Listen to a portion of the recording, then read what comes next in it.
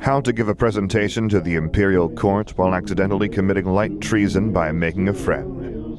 From Civil Wars, Whistleblower Tactics, Schematic Drafting, and the Finer Points of Sith Adoption, the essential how-to guide for the Engineering Jedi. By Jackdaw Cry. Read by Sam Gabriel. Based on the works of George Lucas.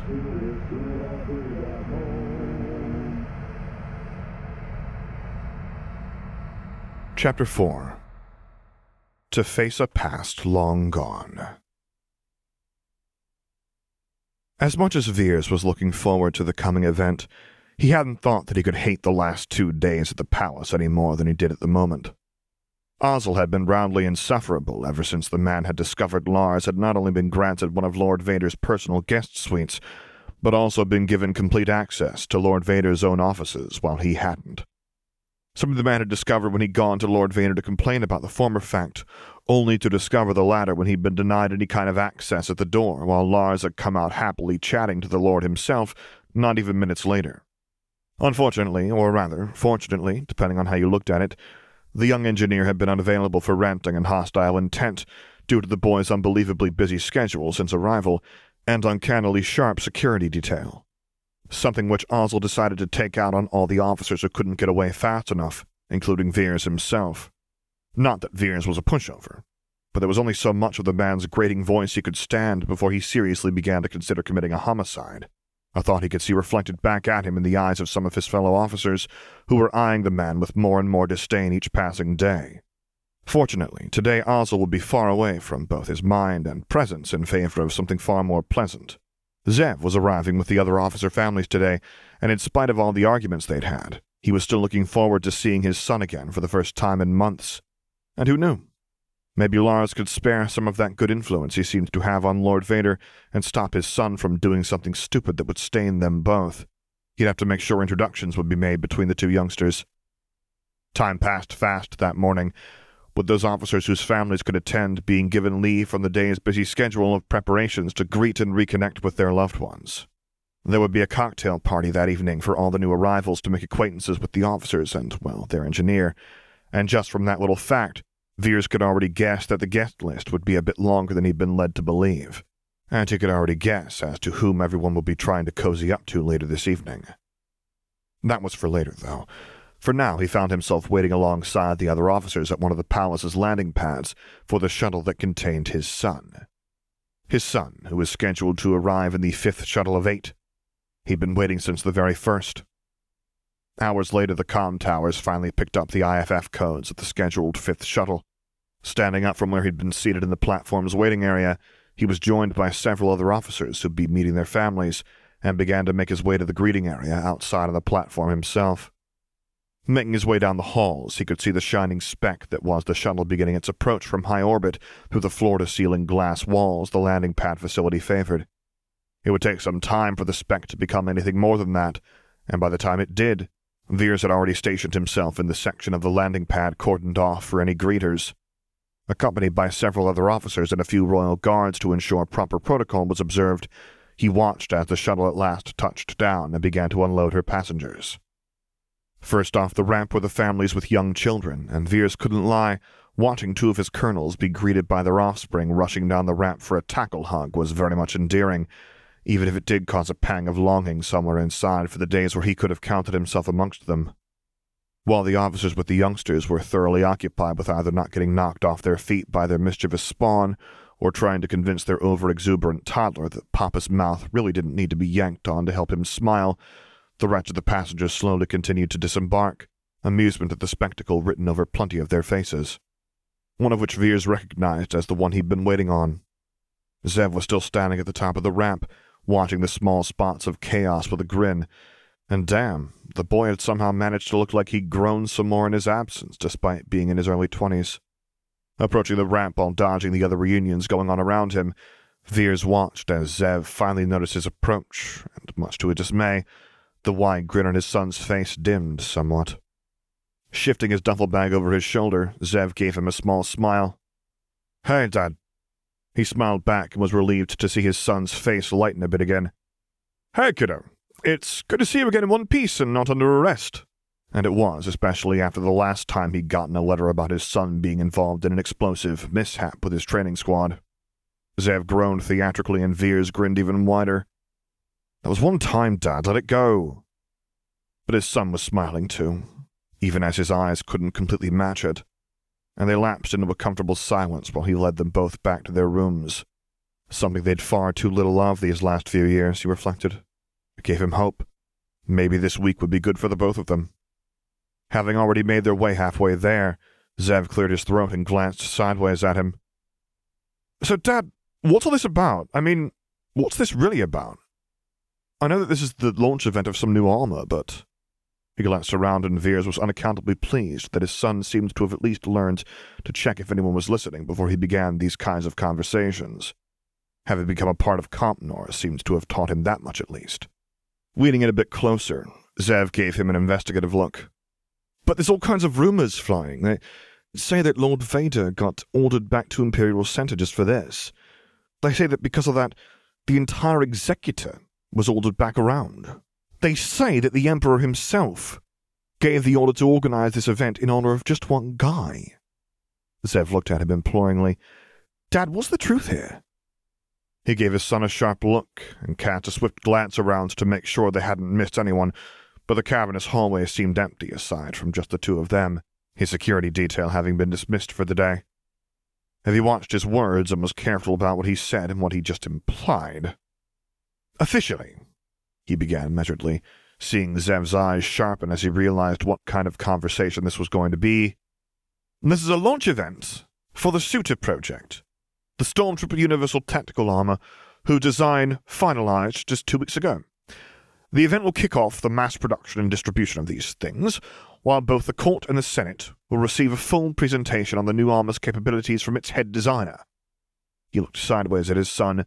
Officially, I and the other officers here are because of my troops' involvement in the project's development and because the 501st will be the first Legion to be outfitted entirely in these new armors, meaning we will be expected to document how this new development will advance ground infantry tactics.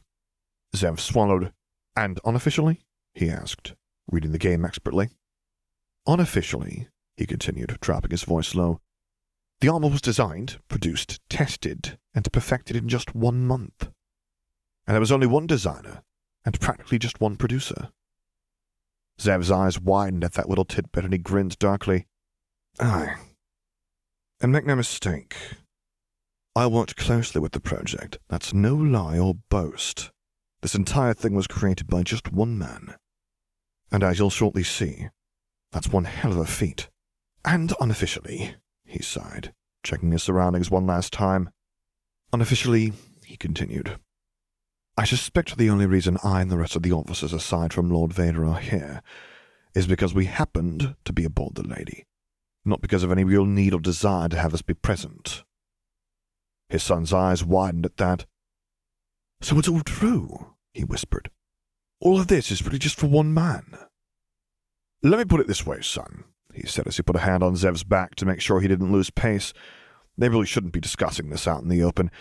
His Majesty and Lord Vader ordered the Lady, the Empire's flagship, to turn around, rather than to stick the lad on a shuttle for what normally would be a rather minor event.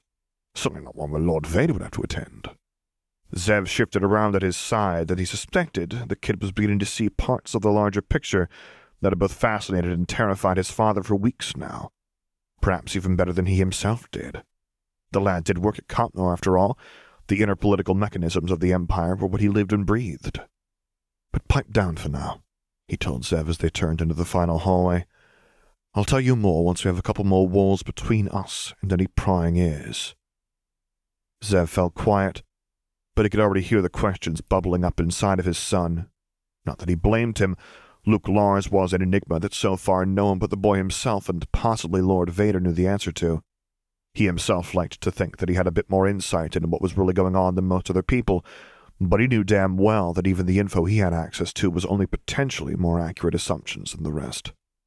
Who the boy truly was and what his relation to Lord Vader was remained a mystery for now, and everyone clever and cunning enough to get to the bottom of it was also wise enough to know that it could cost them their neck if Lord Vader found out.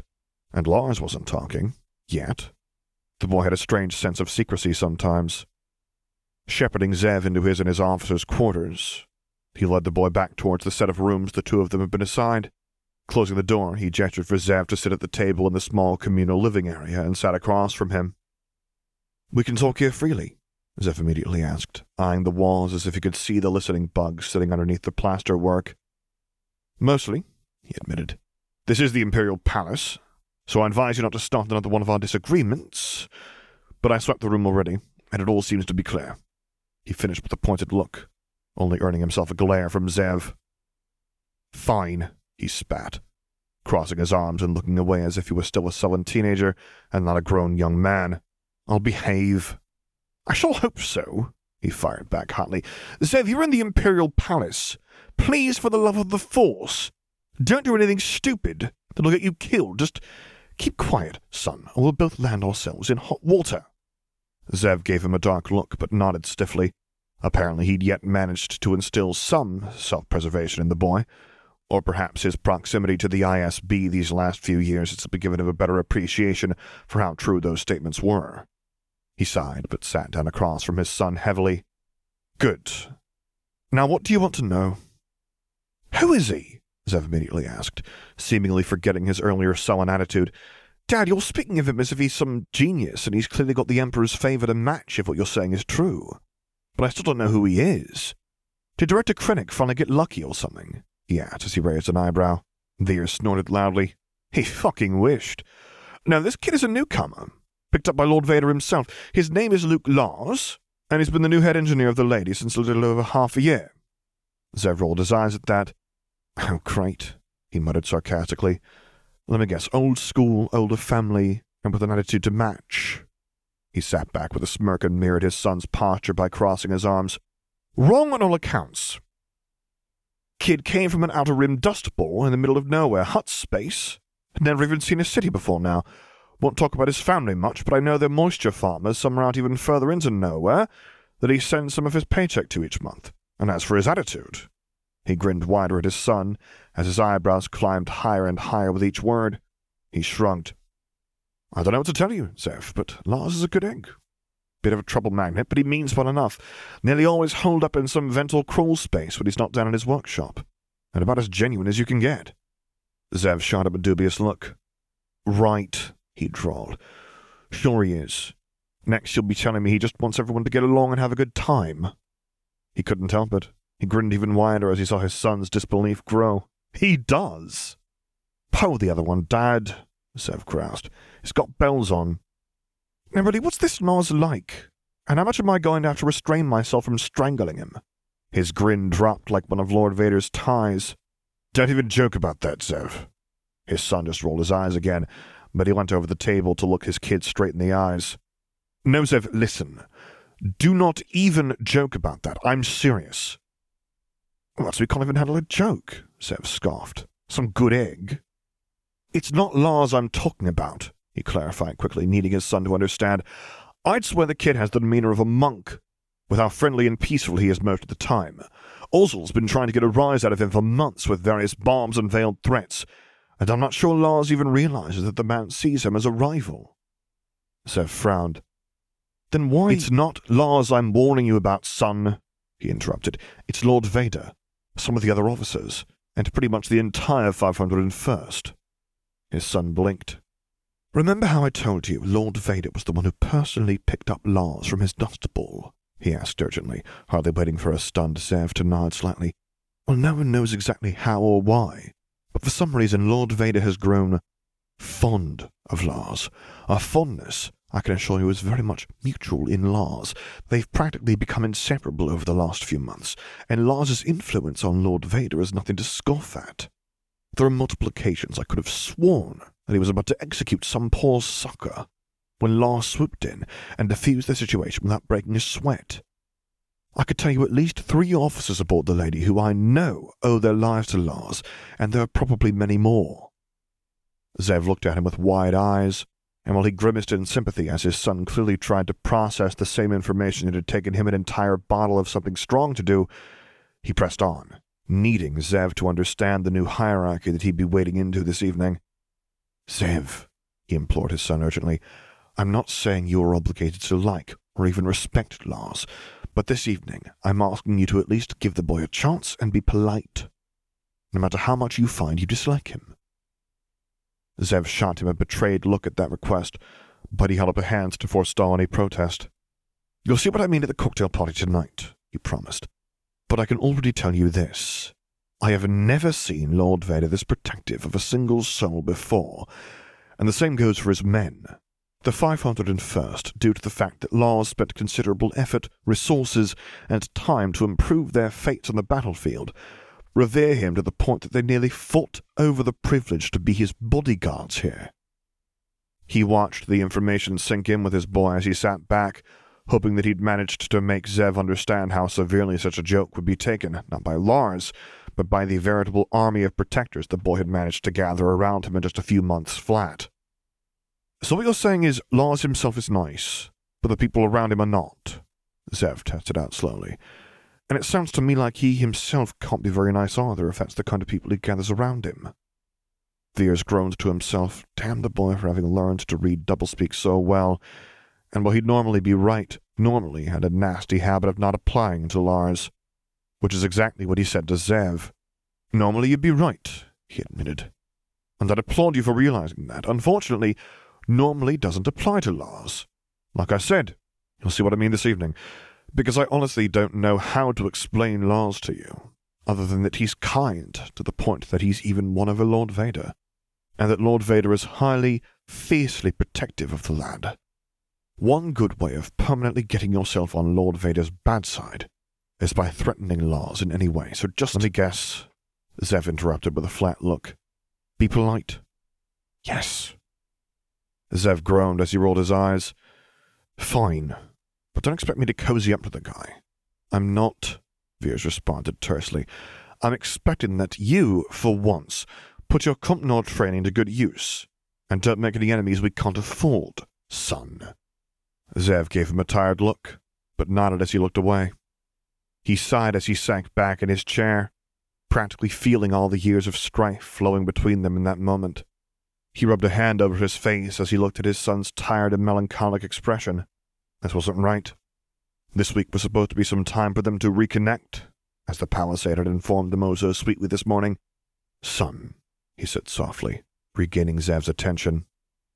I don't mean to scare or pressure you with... He helplessly gestured a hand between them, hoping he'd gotten the issue that plagued his son right. Any of this, but I know you have a habit of getting into fiery debates with others on topics so inflammatory they might as well be tinder. All I'm saying with this is to please not pick Lars as your next target. Neither you nor he deserve that. And who knows, he said as he tried for a weak smile. Maybe you'll end up liking him anyway. He's only just a little younger than you. Zev returned his smile just as weakly before turning away again. Yeah, maybe, but don't hold your breath, Dad. The kind of kid who gets Lord Vader's attention isn't likely to be someone who will like me or vice versa, he muttered quietly. At that, Veers' smile turned into something more genuine. I don't know about that, Zev, but I suggest not judging the book by the cover I gave you. He stood up and jerked his head toward the door. Now come on. We still have a few hours before the party, and there's a nice restaurant in the palace gardens. Trust me when I say you'll be happy you got some real food in you when you see what's served at your average imperial cocktail party. And to his relief, his son smiled as he got up. Considering the people who will be there, I think I'll trust your judgment on this one, Dad. Maybe he wasn't completely hopeless after all. The text of this story is available on AO3. Theme music written by Jackdaw Krai, Sputnik, and Sam Gabriel. If you would like to commission me to record a story, voiceover, or character, please get in touch with me using the contact information on my website, which is located at samgabrielvo.com. And there you can find other stories that I've read, as well as links to my Patreon page, to which I hope you will consider subscribing to support me, and my Discord server, where I record things live for your enjoyment. And finally, as always, thank you for listening.